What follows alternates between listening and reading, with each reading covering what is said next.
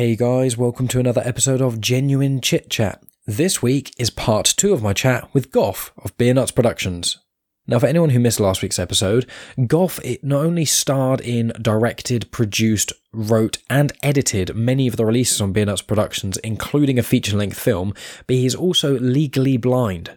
In last week's episode, we not only spoke about how Goff lost his eyesight, as well as some of the issues that arise from being an indie director, as well as being one who is legally blind, but we also spoke about some of the various releases of Beer Nuts, who Goff has met along the way, his stand-up career, his comedy influences, and many other things, so be sure to check that out before listening to this episode.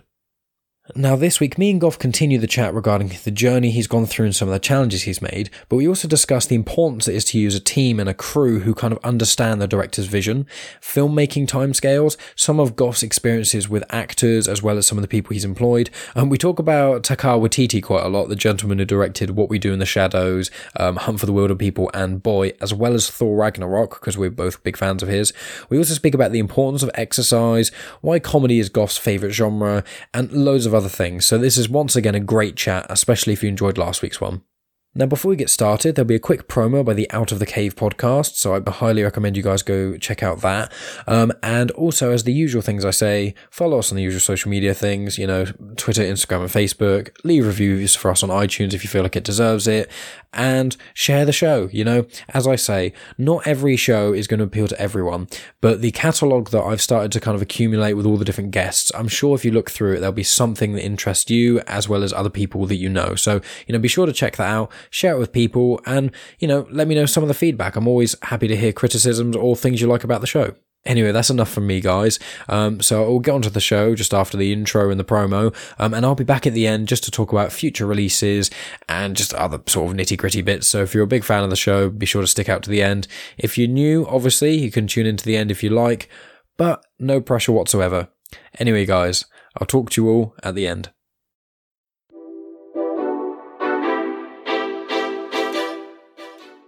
Imagine a society where community is at the heart, where people are taught to communicate openly and effectively, educated on critical thinking, poverty doesn't exist, people can have sex without fear of ridicule, and all cars drive themselves. A society where scientific discovery is the pinnacle driver, as well as human well-being in accordance with nature. Join me, JP Taxman, as I explore these ideas and more on my podcast, Out of the Cave, where I talk with experts in their fields about reimagining what society can be if given a fresh start. This podcast is probably for you if you enjoy difficult, complex intellectual discussions, concepts like Burning Man, care about the environment, and maybe don't affiliate with Democrats or Republicans. Let me help you step out of the cave and see the light. You can find me on Spotify, iTunes, Google Play, and other podcasting sites. Just search Out of the Cave. I'm also on Facebook and Instagram at Step Out of the Cave. You can also find me on Patreon at patreon.com/Out of the Cave. Hope to see you there.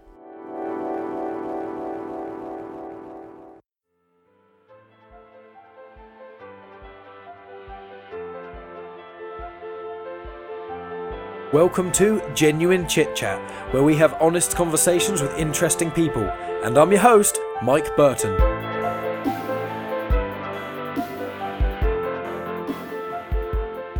With your production team and things, do you have, I know you mentioned, I think it was Simon, one of the people who works with you, do you have like a sort of production team that you use, or do you interchange them? I wonder what that's about. No, I try and keep the same people. It took me a while to find, obviously, because with probably it was the second film I did, I had a cameraman and he decided that he was just going to film what he wanted to film. Which isn't acceptable at all. So I had to sack him. But I didn't know that until we got into the editing booth. And by then it was too late because I can't afford to refilm stuff. So it's really important that I have people around me who understand. Obviously, I can't see very well. So I'm going to explain to them, what I want them to do. And then I need to be able to trust that they're going to be able to do the job that I want them to do. So I do always try, and I'm also a firm believer, if you find somebody good at their job, you got to stick with them. I mean, it's silly to hire someone who's fantastic and then the next project hire somebody else. That's just silly. So if I find someone who's fantastic, then I stick with them. So I've got a basic team around me now who I trust and who do an amazing job for me. And yeah, Simon is the right-hand man. He's sort of in charge of most of the production kind of stuff and sort of acts as my eyesight. So he'll tell me things like the facial expressions of the actors and all that sort of stuff. And I sort of tell him how I want things framed and all that. And he makes sure that happens how it needs to happen and all that kind of stuff. So he's fantastic. And then, yeah, the rest of the production team now I've worked with for quite a while, and they're all fantastic and do a really, really wonderful job for me. Yeah, and a lot of, especially my favorite directors, often have that. You know, you get a lot of the sort of some of the best directors in the world. They have not only the production team and the same sort of people they have around them to create the movies, but they also choose a lot of actors as well that are the same ones. Like, for an example, go ahead. The Coen brothers spring to mind. I mean, the Coen brothers have the same crew pretty much all the time, and I mean, if you watch a Coen brothers film, they have a lot of the same actors, like you say. So that would be one that, and the Farrelly brothers are probably another one that also use a lot of the same people. So yeah, and I mean, I just think it's smart. I mean, if you find people who are good at their job, why would you replace them? Exactly. It's a really good mindset to have. And also when you've got that, when you've got your own style, especially when it's something like a comedy where, you know, you can have action films in 100 different ways. And, you know, as long as cool stuff's happening, it's well shot. And that's basically all you really need to a degree. That's the main stuff, is cool stuff happens. But when you have like either films that I call them more like people movies, where there's not necessarily, like Wes Anderson is a director that comes to mind, where there's not loads of stuff necessarily happening, it's all in the subtle little details of it. You need the team that kind of understand that. And where you're doing sort of a lot of the things you've done recently, especially are more comedically based, you've got your own style of comedy, and you need people who can help interpret what you're wanting to do and help translate from the script to the recording process to the screen. And obviously you have your hand in all the sort of steps along the way, but you need people who can understand you so there's less slip ups of just miscommunication happening. So that's a really good thing to have. 100%. You're absolutely 100% correct. So, yeah, I probably couldn't explain it any better myself. So I guess a good example with me would be the makeup department. So Natalie, who does the makeup, she is brilliant. So we'll sit down. She's obviously read the script. So I'll say to her, you know, obviously I don't know a lot about makeup because I'm a dude, but so I say to her, you know, well, again, we'll take the prostitution one. So with the 3 girls that work in the brothel, I said, I want them to be more of your high-end prostitutes, but the girl who's in the other scene needs to be more of a streetwalker kind of a prostitute, a more rougher sort of a look. And she absolutely, so that was pretty much her brief, and she absolutely crushed it. I mean, Sabrina, that's in the office scene, looks like, you know, a real trampy kind of hooker, and the other 3 are more of your classy kind of whores. So, I mean, I don't have to sit over her shot. Like, she knows my sort of terminology and how I work now, so I just have to give her a basic brief, and I know I can trust her, so she just goes ahead and does what she needs to do. So we sort of have, like you said, you know, they understand me and how I word things and how I like things, and so I don't have to explain things to the nth degree anymore because they already sort of know. And I mean, when they read my scripts are quite detailed, so they kind of get a reasonable idea anyway through my scripts. So yeah, it makes life, what you say is 100% correct.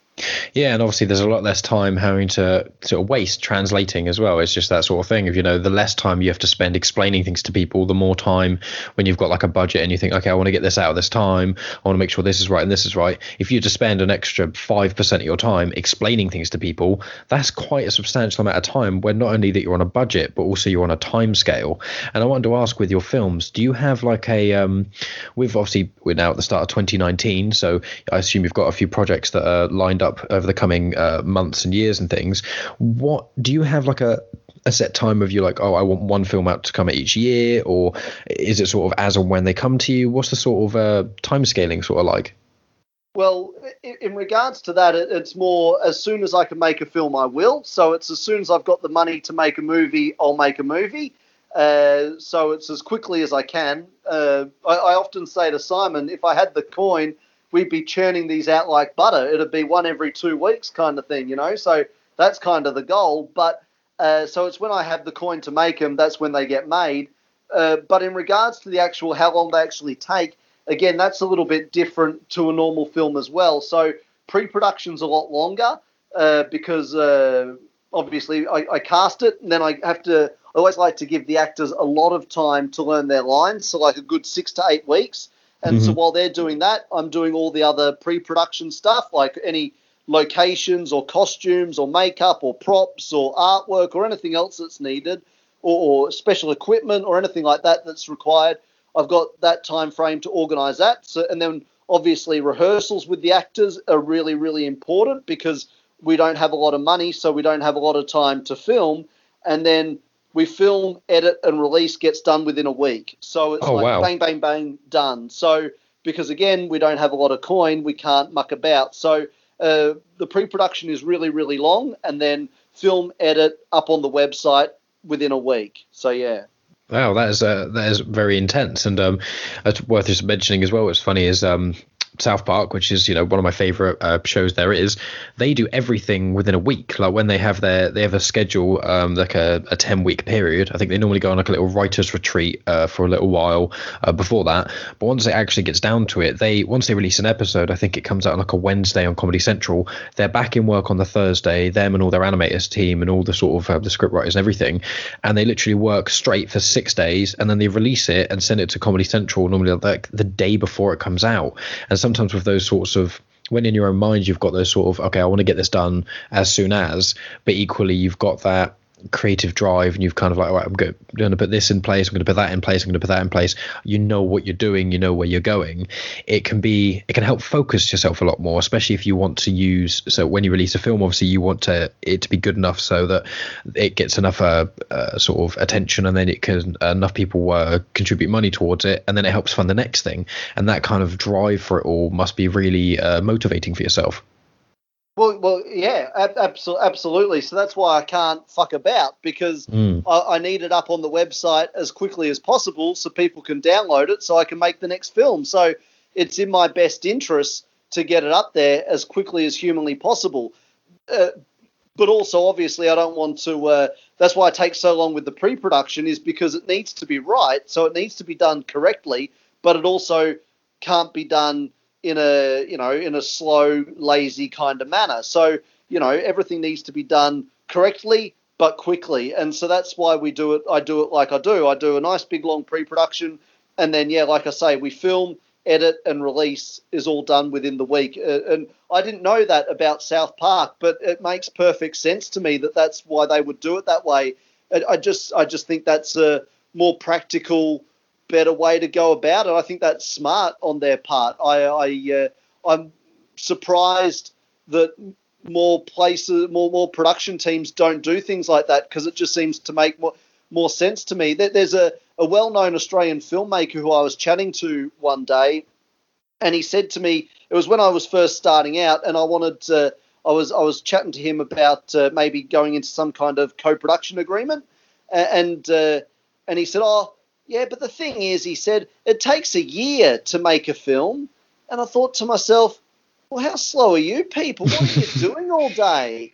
What's taking you a year? You've written the script, you cast it, you get everything ready to go, you film it, you release it. What's taking you a year? Like, what's wrong with you, man? So I've never gotten over that. I still, to this day, I mean, that was years and years and years ago we had that conversation. I've never gotten over that. It takes us a year to make it. I'm like, are you for real? But it's just yeah. Yeah, well, it's like with I know that there's a lot of indie films, especially ones that are made in England, that get quite a lot of press and a lot of attention. A lot of the time they the film, when they say, we're going to release this film, it's normally out like much closer than a year. They normally say like filming only takes a few weeks for a lot of these films, and it is.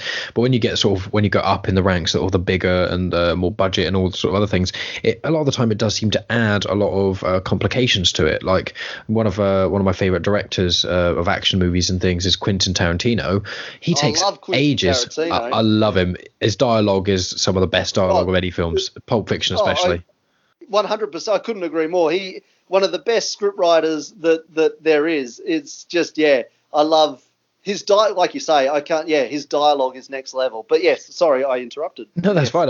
That's fine. It's a conversation. And with Tarantino and things like that, he announces a film, and then it takes him so long to release them, because I know that he's very particular about a lot of things, but he's also got a lot of budget. He's got a lot of movies, a lot of actors and things like that. But when you go back to like his earlier films, like Reservoir Dogs, I'm certain that the time that took was a lot shorter. I mean, granted, almost all of Reservoir Dogs is filmed in one place, which probably did help. But it does seem like, you know, the more budget you get, the more things, it kind of adds to it and complicates matters. And certain directors may lose sight of that. I know there's quite a few directors who've been doing basically the same since their first film came out. They're like, look, this is the method it works. We don't need to add all these sort of layers of complication for complication's sake. We want to kind of get down to it and keep it at this sort of the way we do it. So I imagine if Beer Nuts, as fingers crossed, over the next few years, you get more and more attention and more people get into your productions, you get more money, but you'd still have that same way of doing things. There would be a few things you'd probably be able to make a bit quicker, a bit easier, or maybe be a bit more adventurous certain aspects if you had more financial backing. But the same sort of method of, you know, the way you do pre-production, the way you do this, the team you use, it would all be kept the same. And therefore more, if you got more money in that way, you'd have more money to spend on more exciting things rather than just kind of conflating unnecessary costs. Absolutely. I mean, a good example, see, where I live in Australia on the Gold Coast is where they film all like Thor and Pirates of the Caribbean, and Aquaman was filmed here. And so we've got the big studio, Movie World's just Warner Brothers Studios just down the road from where I live. And I mean, I think Aquaman took like 9 months to film. I mean, that to me is just a complete waste of money. I mean, you could just imagine the amount of footage that's on the cutting room floor. I mean, they would have done like 10 seconds of actual film would have been shot per day. You know what I mean? Like they would have done so many angles that just got never used. And what's the point? You're wasting time. You're wasting money. There's no point. Plus, I'm also a firm believer. When I do a film, I only make the actors show up when I actually need them. So it actually drives. It's the one thing my makeup artist, Natalie, doesn't like, is I always tell the actors. So, for example, let's say we'll take the prostitution one because it's the latest one. So we've got a scene there with Cale as the husband is in an extra scene than the wife. So I said to Rebecca, who's the wife, well, there's no need. You can arrive half an hour later than Cale because while we're filming Cale's scene, Natalie can do your makeup. And Natalie's like, oh, maybe you should get her to arrive the same time just in case and all this sort of stuff. I said, why? You want her to arrive as late as possible so that her brain is as fresh as possible so she gives the best performance. Why have her sitting around, getting bored, getting stale? I mean, it's in my best interest to keep her fresh, to keep her alert so she gives the best performance. So if that means she gets to spend an extra half an hour at home having a lie down or whatever, then great, go for it. You know what I mean? So I just don't see the need in wasting people's time. And also when we edit, I mean, why would I film a bunch of scenes that I know I'm not going to use? It's a waste of money. It's a waste of time. So I don't. You're quite right. Even if I had $1 million tomorrow, I would still be making the films exactly the same way. I'd just be able to punch them out a lot more quicker. And you're right. I'd probably be able to throw an extra couple of stunts or whatever in and a few little bits and pieces. But it absolutely would not change the way I make my projects, not one little bit, because as you rightly say, I found a method that actually works for me and that I think is a successful way to make an entertaining film. And so why it would be foolish to change it, you know? Yeah, exactly. And I want to ask with your sort of with the future of Beer Nuts and what you're sort of thinking of going from here, do you have many scripts and many ideas written down at the moment? And if so, obviously you don't have to spoil any of the things you're going to come out, but I wondered if there is anything you can talk about that you've kind of just got in the ether, just vague subjects and things that you kind of want to venture into. Yeah, absolutely. So at the moment, we're all about marketing the prostitution film. And then as soon as that's finished, we'll be able to get straight into the next project. So I've got another film script written. So hopefully I can get into that one. It's another comedy one. It's another sort of comedy mockumentary. So because I got a bit of a thing for mockumentaries at the moment, I go through sort of stages where I like a particular style, and at the moment I'm in a mockumentary kind of a frame of mind. You mentioned a few of them with the pornography one and the drugs one and all that sort of stuff. So this is another mockumentary will be coming out hopefully within the next couple of months with a bit of luck. So so it just obviously depends on everybody going to beernutsproductions.com and supporting what I do, so I can get busy making another film to entertain everybody. So there is more scripts and more projects on the horizon, 100%. And that's a good reason for people to follow you on all the social media platforms and things. And what I was going to say is, I believe he's a New Zealand director. But have you seen the film What We Do in the Shadows? It's made by, I think it's Taika Waititi. Do you know what I'm speaking of? I know the director 100%. I've not seen that particular film, but I've seen pretty much all the others that he's made. He did one last year called Hunt for the Wilderpeople. Love it. Which was absolutely fantastic. And he did Boy, which was a little known New Zealand film as well, which was very popular. I didn't like that one so much. I haven't seen Boy. I had a bit of an issue with that because I've got a good friend of mine who's a Kiwi, and we were having a chat about it. And my issue with it was that your hero, in any kind of a film, your hero needs to have faults, because that's what makes him a hero, is that he overcomes whatever faults he's got and he becomes a hero. That's the nature of being a hero. And so the hero in the film Boy, to me, and doesn't have any redeeming qualities. He's not likable in any. There's no likable qualities in him. He's not bad, but there's nothing. I think the best way to put it is, like I say, there's no redeemable qualities about this particular character, in my opinion. And I was having a chat to Kylie, who's a Kiwi, and she says, but it's so real. Like, that's why it was so popular in New Zealand, was because it was almost like watching a documentary, because this is how it's like in the native sort of communities. This is what life is like. So that's why it was so popular, because it was so real. So it was more of a cultural thing, is probably more the reason why I didn't like it so much, more than anything else. Like, there are some very funny scenes in there, and I really like him as a director. I think he's a wonderful, wonderful director and a very funny man. If you see him interviewed, I think he was on Graham Norton not so long ago, and he was really, really funny. He's a really funny dude. So he directed Thor as well. Thor Ragnarok. Yeah, and that is, in my opinion, I'd say, apart from the newest Avengers movie, Infinity War, I'd say that is the best Marvel film. It's so funny, and he plays a character in it. I think it's called Korg or something. It's like this big rock dude, and he's just got that. Not only has he obviously directed the film and with all that in itself, but him acting, he does act in, I think, each of his films, like small parts. He's just got that real brilliant comedic sort of knack to it, and he's got the brilliant timing. And it's good to see when there's a director who's funny, not only being in the film, so he kind of knows how to act as well as directing, which is obviously part of what you do as well, because you act in a lot of your films as well. Well, that's it. I come cheap. That's why. That's why I end up being in them. But in Hunt for the Wilderpeople, he played the funeral director, which was a really, really funny little role as well. So you're quite correct. He does little roles in the film, and he's always very funny. And like I say, I've seen him interviewed, and he's got a great sense of humour. And I'm looking forward to seeing what he comes up with next, because I think he's a really, really solid writer-director. So I think... I'm really excited to see what he ends up. He's got another New Zealand film coming out pretty soon, I think. So, I'll definitely check it out. But I've never seen the Shadows film that you mentioned. It's probably the only one of his I haven't seen, to be honest. Yeah, well, I'd really recommend that, because it's a mockumentary about vampires. And he's one of the main actors in it as well, and it's got Jermaine Clement, which is one half of Flight of the Conchords as well. And I love Flight of the Conchords, and What We Do in the Shadows, the mockumentary style. I think you, especially seeing the sort of directorial style you've done with some of your recent films, I think you'd really enjoy that. And I haven't seen Boy, and I know it didn't have such international success, but I know that What We Do in the Shadows, especially in Britain, was very popular.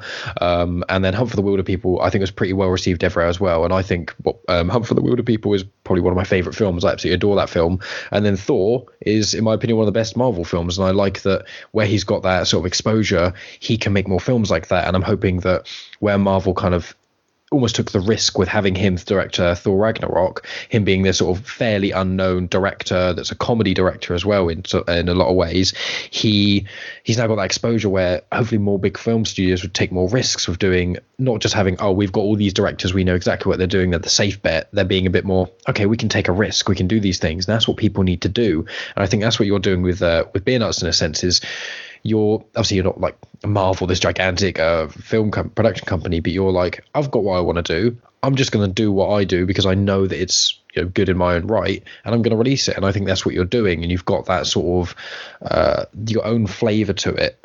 And I think that's one of the things that hopefully if you keep on going, more and more people are going to get to you, and you're going to get more exposure, and more people are going to see the comedy side, the funny parts of what you can do without just knowing the documentary you did. No, well, I appreciate that, and you're absolutely. I agree with you with a lot of the things. Well, with all the things you just said. I think I would hope. I don't know that it would happen because people don't have the balls to go through with it. But I would hope that people would take. I mean, the studios would take more of a risk, even though it's not a risk. You and I would say it's not a risk at all. You get the right person for the right job, and if that means it's a little independent director who's done 3 or 4 really hilarious little independent films, why not give him the money to make something fantastic? Give him the opportunity to direct something instead of going with the same people making the same crap over and over again. And in regards to Beer Nuts Productions, I mean, I've got I've got scripts that I want to make, and I'm not going to stop anytime soon. I often think of it. I was having a chat to one of my actors one day, and I said to him, the best way to put it is that I'm going to play football, right? And I'm going to play football in the park over here. Now, if you want to come and play football with me, I'd love you to come and play football with me. Come along. We'll all have a great game and a great time, and it's all going to be great. But I'm not going to go over to that park and play football. I'm going to play football in my park over here. So why don't you all come to my park and play football, and we'll all have some fun and a good time. And I think that's, the sort of the best way to describe what I do. I'm not in the big time studios and all that sort of stuff. I'm a little independent production company that releases their films through the website and all that sort of stuff. And so, like I say, I play football in my park over here. So hopefully everybody comes over and enjoys my game of football. I think that's probably the best way to describe it. Yeah, that's a very good way of describing it. You're not trying to force your will. You're not trying to go over to someone else and try and change what they're doing. You can go like, I'm doing my thing over here. If you guys want to come check it out, then you are more than welcome to. I think what I'm doing over here is great. If you don't, you can stay over there and do what you want. There's no pressure, and it's good having that sort of mindset of knowing what I believe what I'm doing is one of a great way of doing things, but there's no pressure on anyone else. You're not trying to, force anyone else to do that. And I wondered if you were ever interested, because one of the things I got, especially when I listened to you on one of the other podcasts and things, and a couple of the interviews and things I've seen with you, and obviously as you self-described as very good on dialogue and things, and I would completely agree with you there. Have you ever considered going into the realm of podcasting at all? I wonder this because the reason I mention it is because not only do you have the facilities on Beer Nuts that you could potentially, you've already got the sort of audio side of it, but you could, not saying that you would have to do this, obviously I'm just sort of spitballing, you have the facilities already where you could release them very cheaply because of podcasts, and you could either do comedy podcasts or you could maybe speak to other directors or other things, almost doing what I'm doing with you now. I think it'd be quite interesting to see you discuss some of your ideas and other things with other people around Australia, and you could also potentially talk to other people who have either struggled with disabilities as well as people who are content creators and things like that. And I just wondered if podcasting or anything in that realm, obviously as you've already had a hand in radio to a degree, I wonder if that's ever come up or that's been a thought of yours. Well, that was one of the reasons why I've done the audio tracks.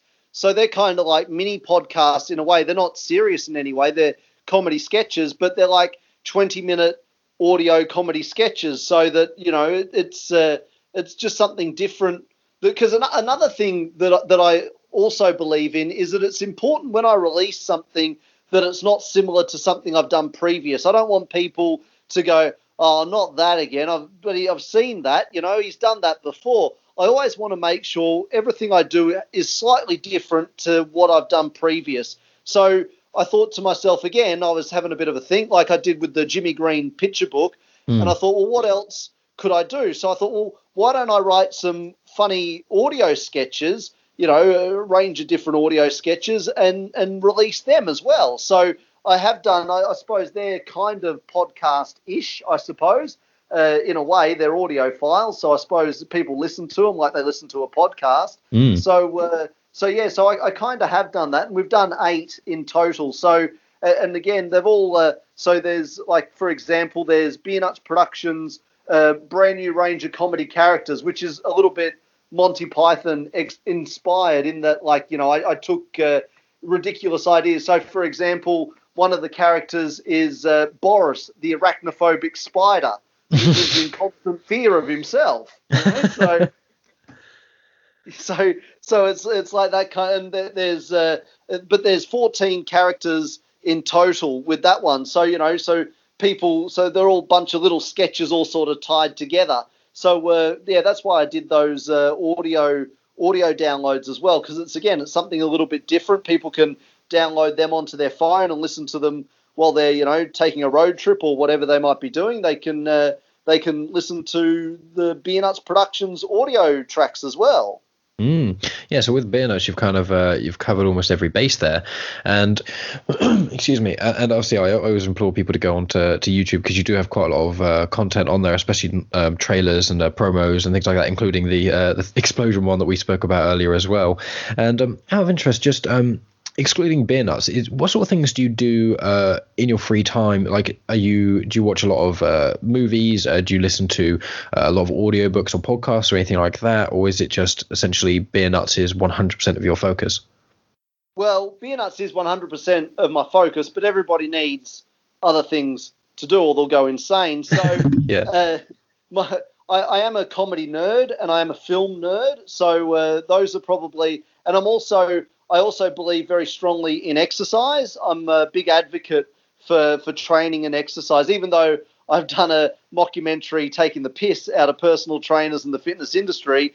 Well, it was inspired by going to different gyms and the people that attend them, pretty much. It was what inspired that particular script. But so every morning of my life, I'd go down to a local gym and do a training session, just because I think it just makes my brain work properly. And then I don't take my phone. It's sort of like my time. So everybody's got their little thing that they do that's, their time where the world can get fucked for an hour, because this is my time. And so the gym in the morning is that for me. So I get up, get out of bed, hit the gym for an hour, and then my brain can work. And then I'm happy to answer any emails and any phone calls and all that kind of stuff. And then, like I say, if I've got any spare time, it'll be taken up with either something comedy related or something movie related, because they're my two things. Yeah, because I'm a nerd for both of those things. I'm a massive movie buff as well, and I would love to talk to you about movies in a moment a bit more. But one thing I've noticed, because I've spoken to on this podcast, obviously, the tagline is honest conversations with interesting people. And I like to, this is really just an excuse for me to be able to just talk to people I find interesting. And then I just kind of put it out there for anyone else to listen to. But this is, for me, I want to have these conversations.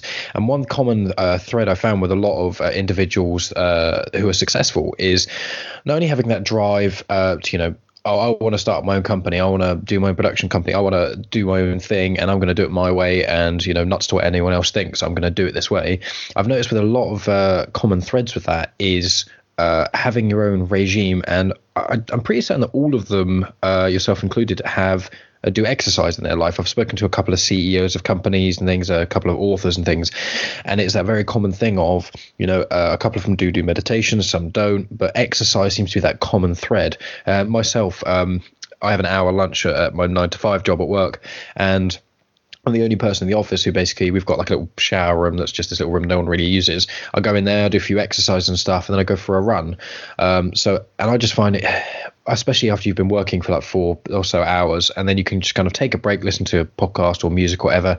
And right near my work, there's like a nice little foresty field area, which is really nice to just kind of go for a jog in. And it's just like, it kind of resets your brain in a sense. You know, I've always, on the weekends, in the mornings, I quite like to get up, do some exercise and things. And I do find that it's, as you say, it helps focus things. It helps kind of organize my mind a little bit, where I can think about certain things while I'm doing that if I need to, but a lot of the time I can just kind of not necessarily think about anything. I can just do my exercise, kind of zone out of everyone. It's almost like my own sort of meditation, while it's also got so many benefits biologically speaking, that it just kind of it's almost, for me, I get a bit confused when people don't do a lot of exercise. And I don't want to be preachy to anyone or anything like that, but it is that kind of thing of, if I don't do it now, if I go for like a week without exercising, now it just, like, I actively feel worse.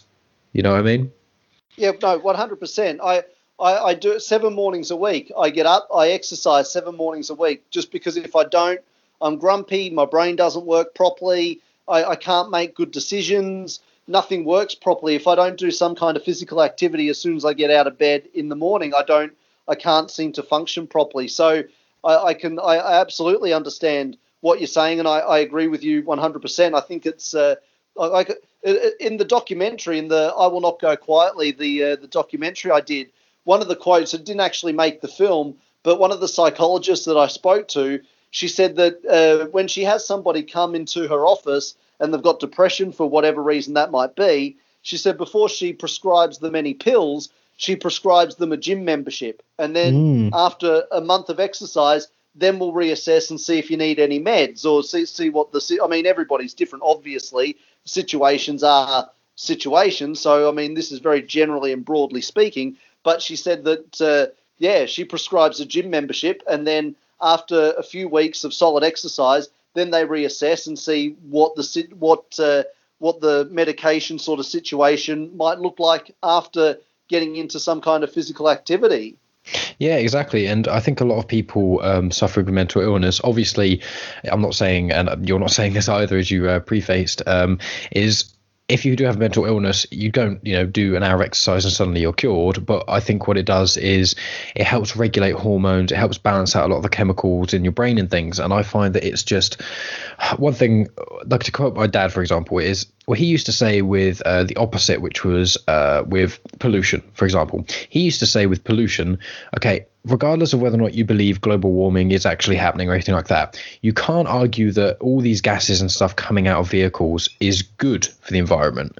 So in that way, either it's neutral or it's bad. That's basically how you got to look. It's definitely not doing good. And I feel like with exercise, it's the opposite. It's, well, doing regular exercise, as long as you don't go too over the top with it, either it's not really going to do anything and all that's going to happen is you're going to feel a bit fitter, or it is actually going to do better for you. So it's that kind of thing of why don't more people do it? It's especially individuals I know who suffer with mental health. I do try to say to them, try to do more exercise. I know when you're feeling depressed, you're feeling low and things like that, you may not want to, but I think it's one of those things that's invaluable, and it won't make you feel worse by doing a lot of exercise. And I find myself, if I feel quite low, I mean, I personally don't suffer with mental illness, but even when I have days where I do feel a bit crap or I feel a bit low, I do this exercise and it kind of pretty much every time it gets me out of the funk, and it never makes me feel worse, Yeah, well, it's the old expression, isn't it? It won't do you any good if it doesn't do you any harm. So it's not going to do you any harm. So why not? And I'm also a firm believer in that there's a physical activity out there for everybody. So for me, for example, obviously I can't see, so that restricts what I can do. But like, for example, running is not my jam. I just won't. I won't even run for a bus if I'm running late for an appointment. I'm just not a runner. It's just not something I'm ever going to do. Now, swimming, I love. Throw me in a pool and I'll bust out a few laps. I love lifting weights.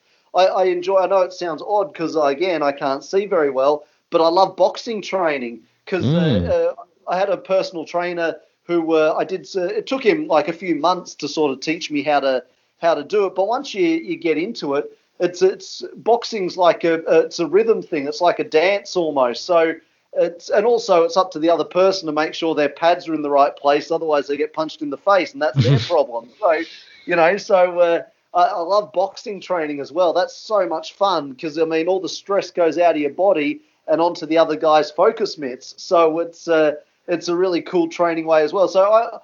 But I mean, some people love team sports. I mean, some guys or girls will play netball or soccer or, cricket or whatever. They just love team sports. Other people are more individual and go hit a golf ball and walk 18 holes of the golf course. I mean, so there's a physical activity for everybody. You just need to find out what it is that you enjoy and then get into it. Yeah, I totally agree with you there, 100%. I mean, I absolutely adore swimming as well. My mum used to always call me a water baby just because since I was like 1 or 2, you could not get me out of a swimming pool or the bath or anything like that. And I've always been quite a strong swimmer, and I used to do a bit of diving and things as well. And there's a few physical activities that I don't enjoy to a degree. I mean, I used to play, football, as you said, soccer. I used to play that a little bit in school, but a lot of the other kids would take it so seriously, I just didn't have fun with it. Now that I've gotten older, if I play a little bit with my friends, I still have fun, but I'm quite into racket sports like badminton or tennis. I quite enjoy those. I love swimming. I didn't really like running that much until I got into podcasting and music a lot more, and where there's a nice place to run. I mean, if I just run around where I live, there's just houses everywhere. It's not as interesting, but around like a field and stuff, I really enjoy that. But it's like what you say with team sports. There's certain sports where I'm just not really fussed by, and I could take it or leave it.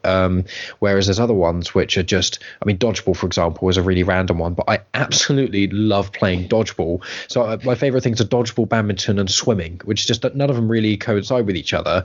But it is, as you say, just all about your own individuality and what you want. And it comes across with every facet. People just have to be open and willing to try an en masse of different things, whether it's different comedy you like, different films you like, different music, different diet, exercise. And it's, especially with an individual like yourself, I imagine that you've tried a lot of different things. I mean, a lot of people, or I hope they haven't, but I would assume that some people have judged you and thought, oh, he's not going to try all these different things, because of this disability holding him back. And I would imagine that from what I can tell with you, you're the kind of individual that's like, screw that, I'm just going to do whatever I want and try everything anyway. Well, yeah, absolutely. I mean, don't misunderstand. Discrimination is rife. I mean, don't let people tell you any differently. I mean, I've struck a lot of times where I've wanted to do something or join a group or whatever it might have been, and I've been rejected purely because of my eyesight. I mean, discrimination is 100% alive and well. So don't ever be fooled about what you might hear on the news. But you are correct. I mean, when I was at school, I had a wonderful school teacher who sort of instilled into, because obviously I went to a school that had a unit for vision impaired and blind kids, and she instilled into all of us kids that it doesn't matter that you can't see real well. You can still do whatever it is you want to do. You might not be as good as the other kids. It might take you a bit longer than the other kids. You might not, it might not be as easy for you to do it as the other kids, but there is absolutely no reason why you can't do whatever it is you want to do. And I think she was a wonderful influence on me and all the other kids that went through that school. And so you're right, that's where my sort of attitude was sort of instilled in me, was with her and the lessons that she taught me as a young lad growing up.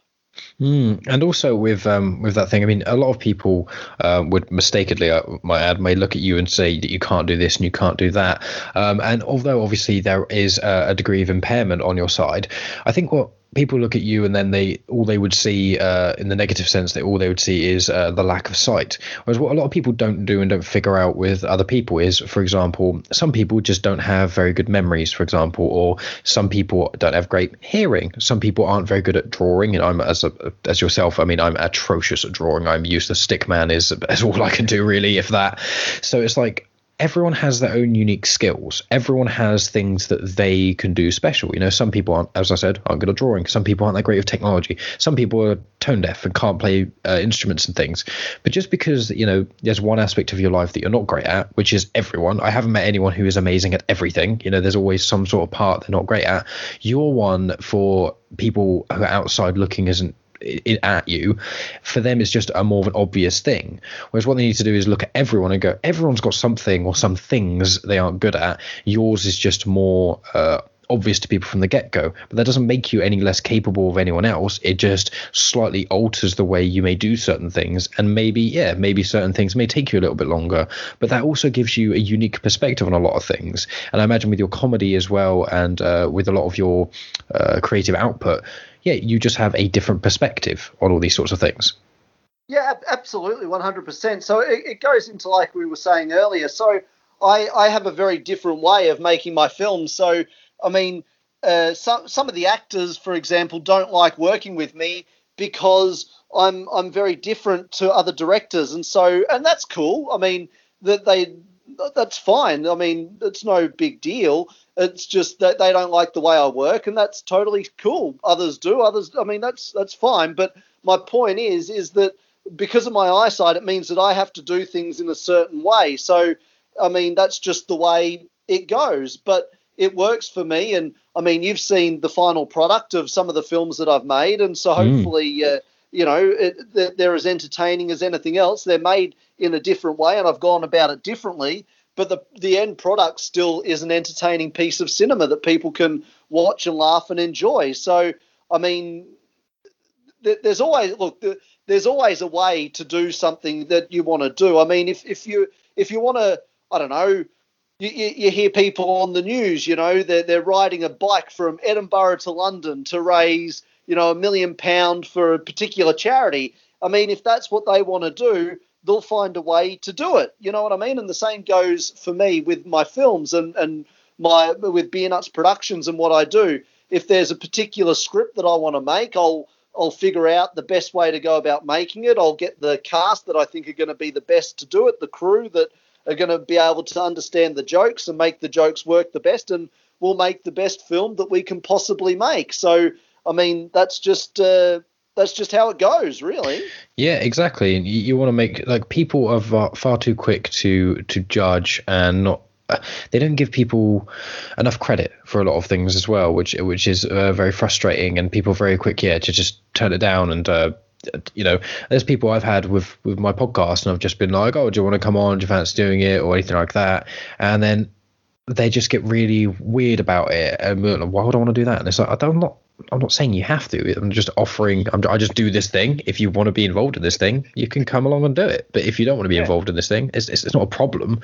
And a lot of people are very negative. And I imagine you've had a lot of people who are just so unnecessarily negative in their lives. It's just like a lot of people are just toxic, and you don't need to be involved with those individuals. Well, absolutely. It's like I said, the first 4 years of Beer Nuts Productions, I was pitching scripts and all kinds of things to production companies. I mean, there was a particular project where I flew to New York because I had some guys over in New York interested in it, and I flew over there, and we got a reasonably well-known cast signed up and all that sort of stuff.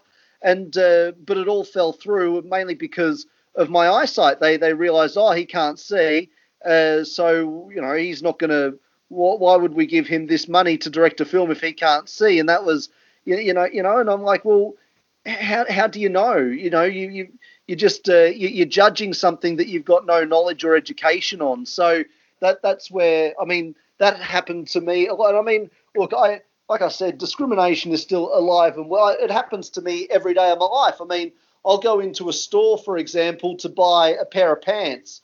So I need some help because I can't see sizes and stuff like that on the tag. So I need to say to the salesman, I need to buy a pair of pants. Can you help me? And sometimes I get the reaction of, like it's the most inconvenient thing for them to do their job of helping me out. I'm not asking them to pay for them, just to help me pick out a pair of pants, for goodness sakes. You know what I mean? So, I mean, you're quite right. I mean, there's so much negativity in the world.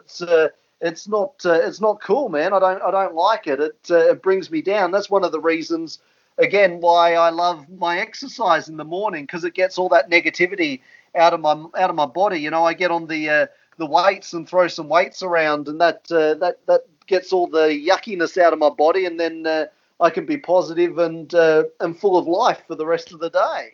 Yeah, exactly. And it is quite a nice thing as well as someone in your position where you probably get quite a large amount of this sort of discrimination and a lot less of the understanding from a lot of people. And what you want to do, and one of the things, your favorite things to do, is to release content that makes people happy. And especially at the moment with comedy, it's like that's the ultimate thing of making people happy, making people laugh. And it's quite a beautiful thing in some way, isn't it? Where it's unfortunate that you've had this, you're still continuing to have this level of discrimination against you. And through that, you're just like, you know what, fuck all you guys. I'm still going to make this content. I'm still going to make things that make people happy, make people laugh. And it's another key thing that makes you more inspirational as well. And I'm sure people who are listening to this show once it's aired and things, they'll hear that from you, and they'll hear how passionate you are about this, and how you're one of the forefront of the sort of one of the creators that's you want to release content to make people happy and make things good. And you firsthand have experienced a lot of the negativity in the world, and you're like, you know what, no, screw it, I'm still going to power through it, and it's very commendable.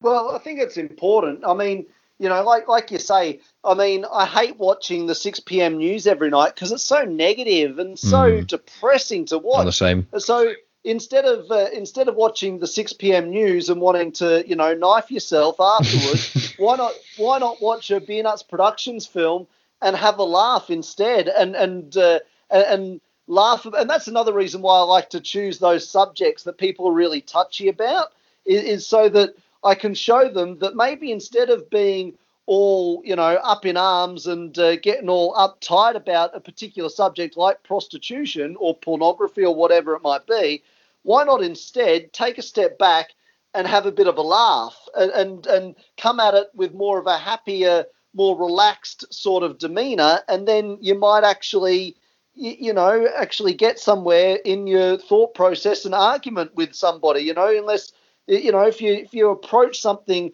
with such a negative and angry kind of mindset, you're not going to get very far. So, you know, when you get that's why that's why I love choosing those subjects that people are really sensitive about, because I like to show people that maybe instead of being so uptight, maybe you could just relax a little bit and have a bit of a laugh about these things, because there's humor in everything if you just choose to look for it.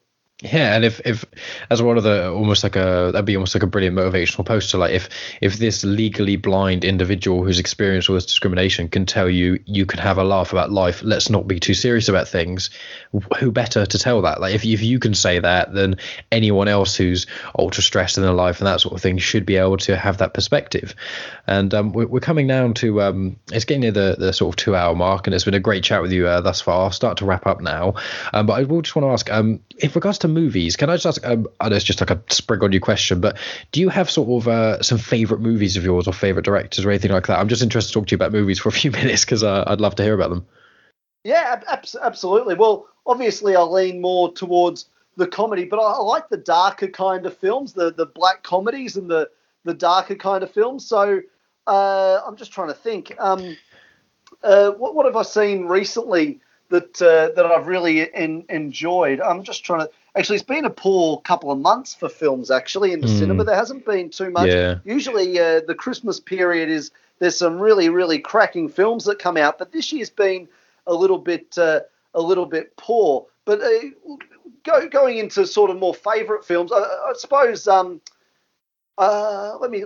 Well, there's a few British films that I really, really love. And they're mainly independent kind of films. So there was one that was released a few years ago called Still Life, which was an incredible English film made by the same guys that did The Full Monty, and it's a really dark comedy, and it's quite moving and quite. Actually, the ending of it is actually really lovely and really moving. It's. I'd recommend anybody to go watch that film called Still Life. It's really, really wonderful. Another English film, it's not a comedy by any means, but I really, really loved it, was This Is England. I don't know if you... Yeah, I love that film.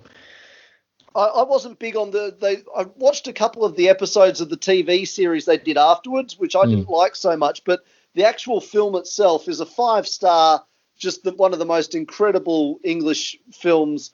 It's just an amazing film in every way. I just love that movie, but that would be another English film that I really, really enjoy as well. I love that sort of that sort of genre. I think it's called British social realism, where it's like, a lot of people, especially in America, have got this perception of England where, we're all tea drinking. Oh, my, quite. Let's all talk like this with my little finger in the air and drinking tea crumpets. It's like, no, it's not. Like, most of England is not like that at all. And films like This Is England really highlight those.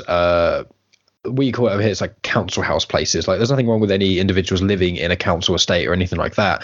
But when you have the livings that are provided by the government and things like that more, and there's less money in those areas, so it's a different socio-economic class, you do often get more crime in those sorts of areas. Understandably, if people have less things, then they need to sort of get those things, and potentially in ways that are not lawful.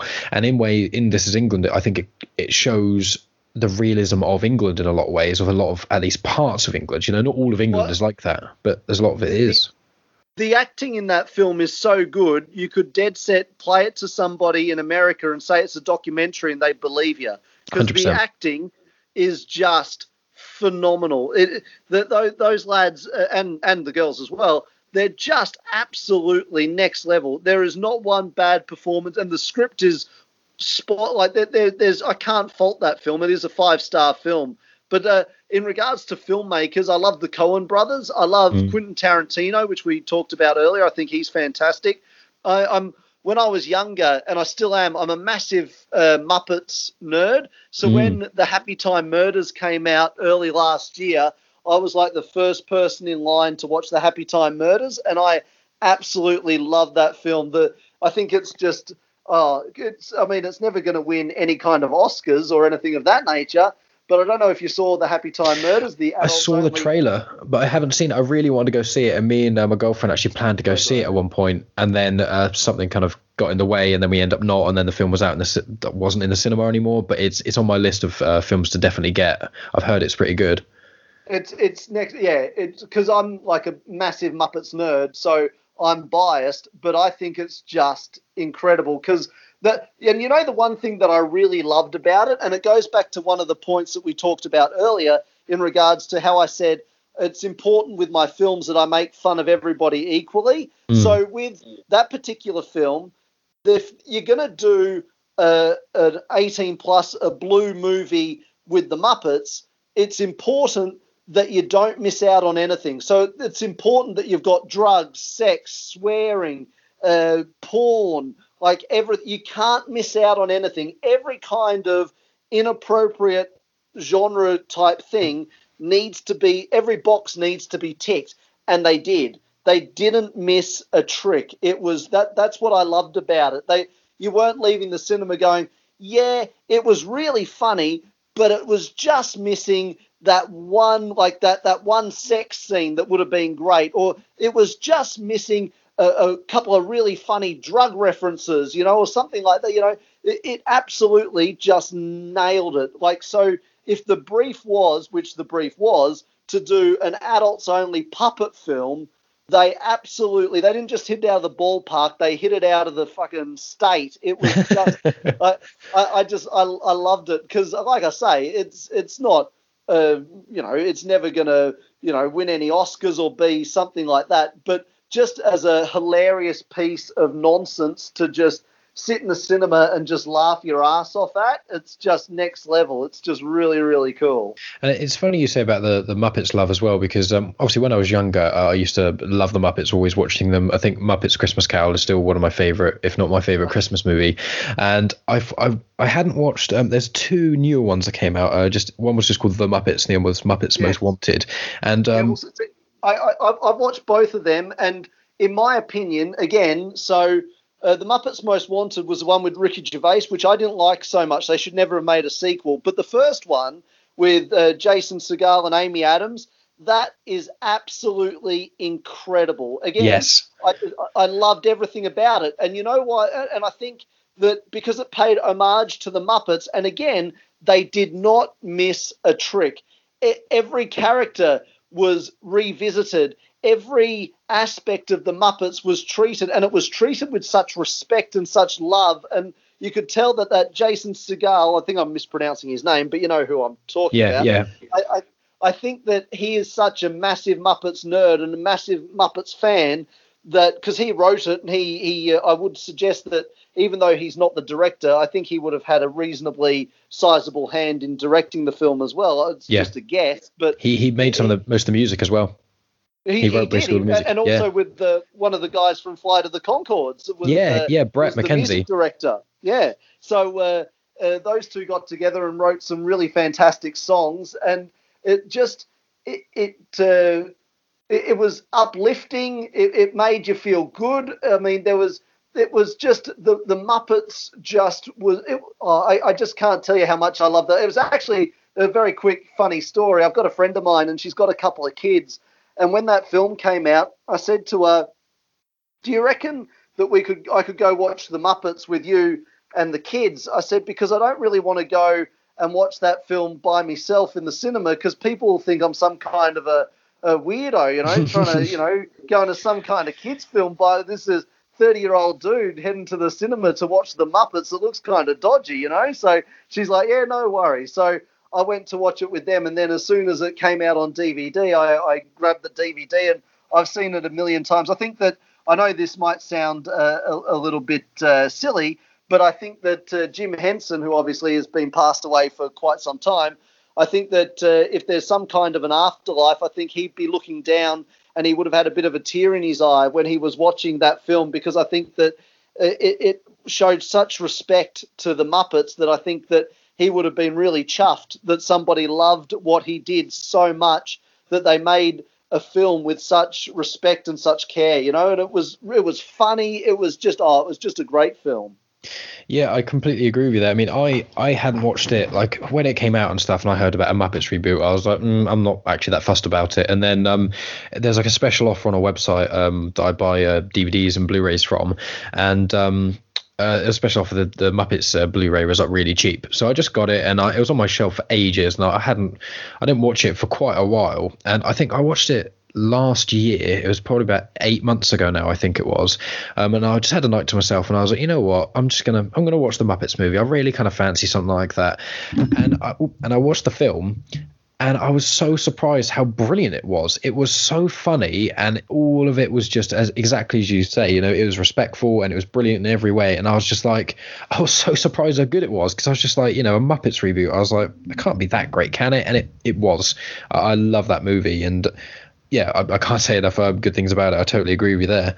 Well, I think that's unless there's any other thing else, I was going to say, if you just want to plug Beer Nuts and things like that, we're probably coming to the end of our sort of conversation now. If there's anything else you'd like to add, or obviously just mention about all your social media links and things, and we'll wrap this up.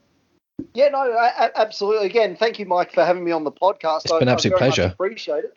And yeah, just to everybody that is still listening to my dribble and nonsense, if they head on over to beernutsproductions.com and download some of our films and enjoy what we have to offer, and yeah, jump on all the social media, Facebook, Twitter, Instagram, YouTube, and just type in Beer Nuts Productions. Basically, just type in Beer Nuts Productions. We come up and enjoy what we do, and that giving. I know it might sound corny, but I enjoy giving people enjoyment. I love people laughing at what I produce. So I encourage people to watch the films and listen to the audio stuff and get a real laugh and kick out of it, because it makes me happy to entertain folks. So, yeah, please jump online and beernutsproductions.com and download and enjoy our work. Absolutely, so, and yeah, I completely agree with that. Check out Beer Nuts Productions. All the stuff on there is absolutely fantastic, and I'll be sure to include all the links in that down below. So I think that'll be it then. I'll wrap it up now. So thank you very much, Goff. It's been an absolute pleasure to have you on. No, thank you, Mike. I really do appreciate your time, and I love the podcast. And that's the end of part 2. Thanks as always for tuning in, guys. As you've listened to this whole podcast and you're this far, go check out Goff's Beer Nuts Productions website. I've included a link in the description. He's got trailers on there. I think there's trailers on YouTube. He sent me The Prostitution, the Untold Story before our chat, and I gave that a watch, and it is really funny. As he said, I think in part 1, that his humor is sort of a mix between American and English. So it is a really good sort of mix and balance that the short film that I saw was actually really good. And so, go check anything of his out. There's no harm in just looking and seeing if it's anything you like. And I'm sure it'll make Goff very happy. And he's a very talented individual who definitely deserves it. So, go show him all the love. Anyway, coming up, I believe next week's episode is going to be another gaming one. I did a gaming one with Reese and Josh a few months back, and we decided to do it again. So we've decided to do it again. We haven't actually recorded it yet, so things may change. But I'm planning on releasing just one episode the following week on Sunday as usual. I'm hoping for that just to be like a 1 hour one, just sort of a normal size one without too many parts to it. The week after that is actually it's going to be the 50th episode, I believe. So I do part ones and part twos and that sort of jazz, but as sort of episodic episodes, oh man, these outros are very rarely edited, so they're just sort of a gobbledygook of me rambling on. So the intros are normally kind of a little bit more together, more so if any new listeners come in, they don't think I'm just some sort of moron. But obviously everyone listening this far already knows that, so you've already gone through the whole show, so I don't need to put up the farce anymore. Anyway, yeah, the 50th episode, I've done a collaboration, I've recorded it with a podcast. It's the Crazy Train podcast, part of Emotionally 14. It's a great chat. We've done something quite cool with it, or we're going to have done. They're going to release part 1 on the Crazy Train podcast. Part 2 is going to be on this channel, on this feed. So, if it's going to be about sort of it is a big rambly thing of a big mix of this, that, and the other. So you don't necessarily need to listen to part 1 before hearing part 2. But, if you're a fan of the show, go check out Crazy Train from Emotionally 14, because their style is quite similar to this, except, when I have guests, I generally theme it along things. But the episodes where I've got with Bradley, which is quite a while ago now, and a lot of the ones I have with just sort of mates, the one with Johnny and Bradley, and the TJ Ramble, I think that was released around December time. So, it's only a few episodes back. Those sort of ones where there's not like a specific subject or guest that has a thing to talk about, where it kind of just goes from one subject to another, flitting between them all. That's what kind of show this is. So go check those guys out, show them some love.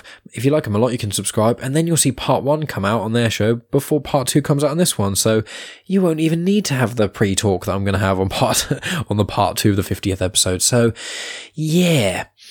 The week after that, I've got planned, a episode with an American comedian. I'm not going to say their name just in case they pull out or anything like that happens, but that should be quite fun.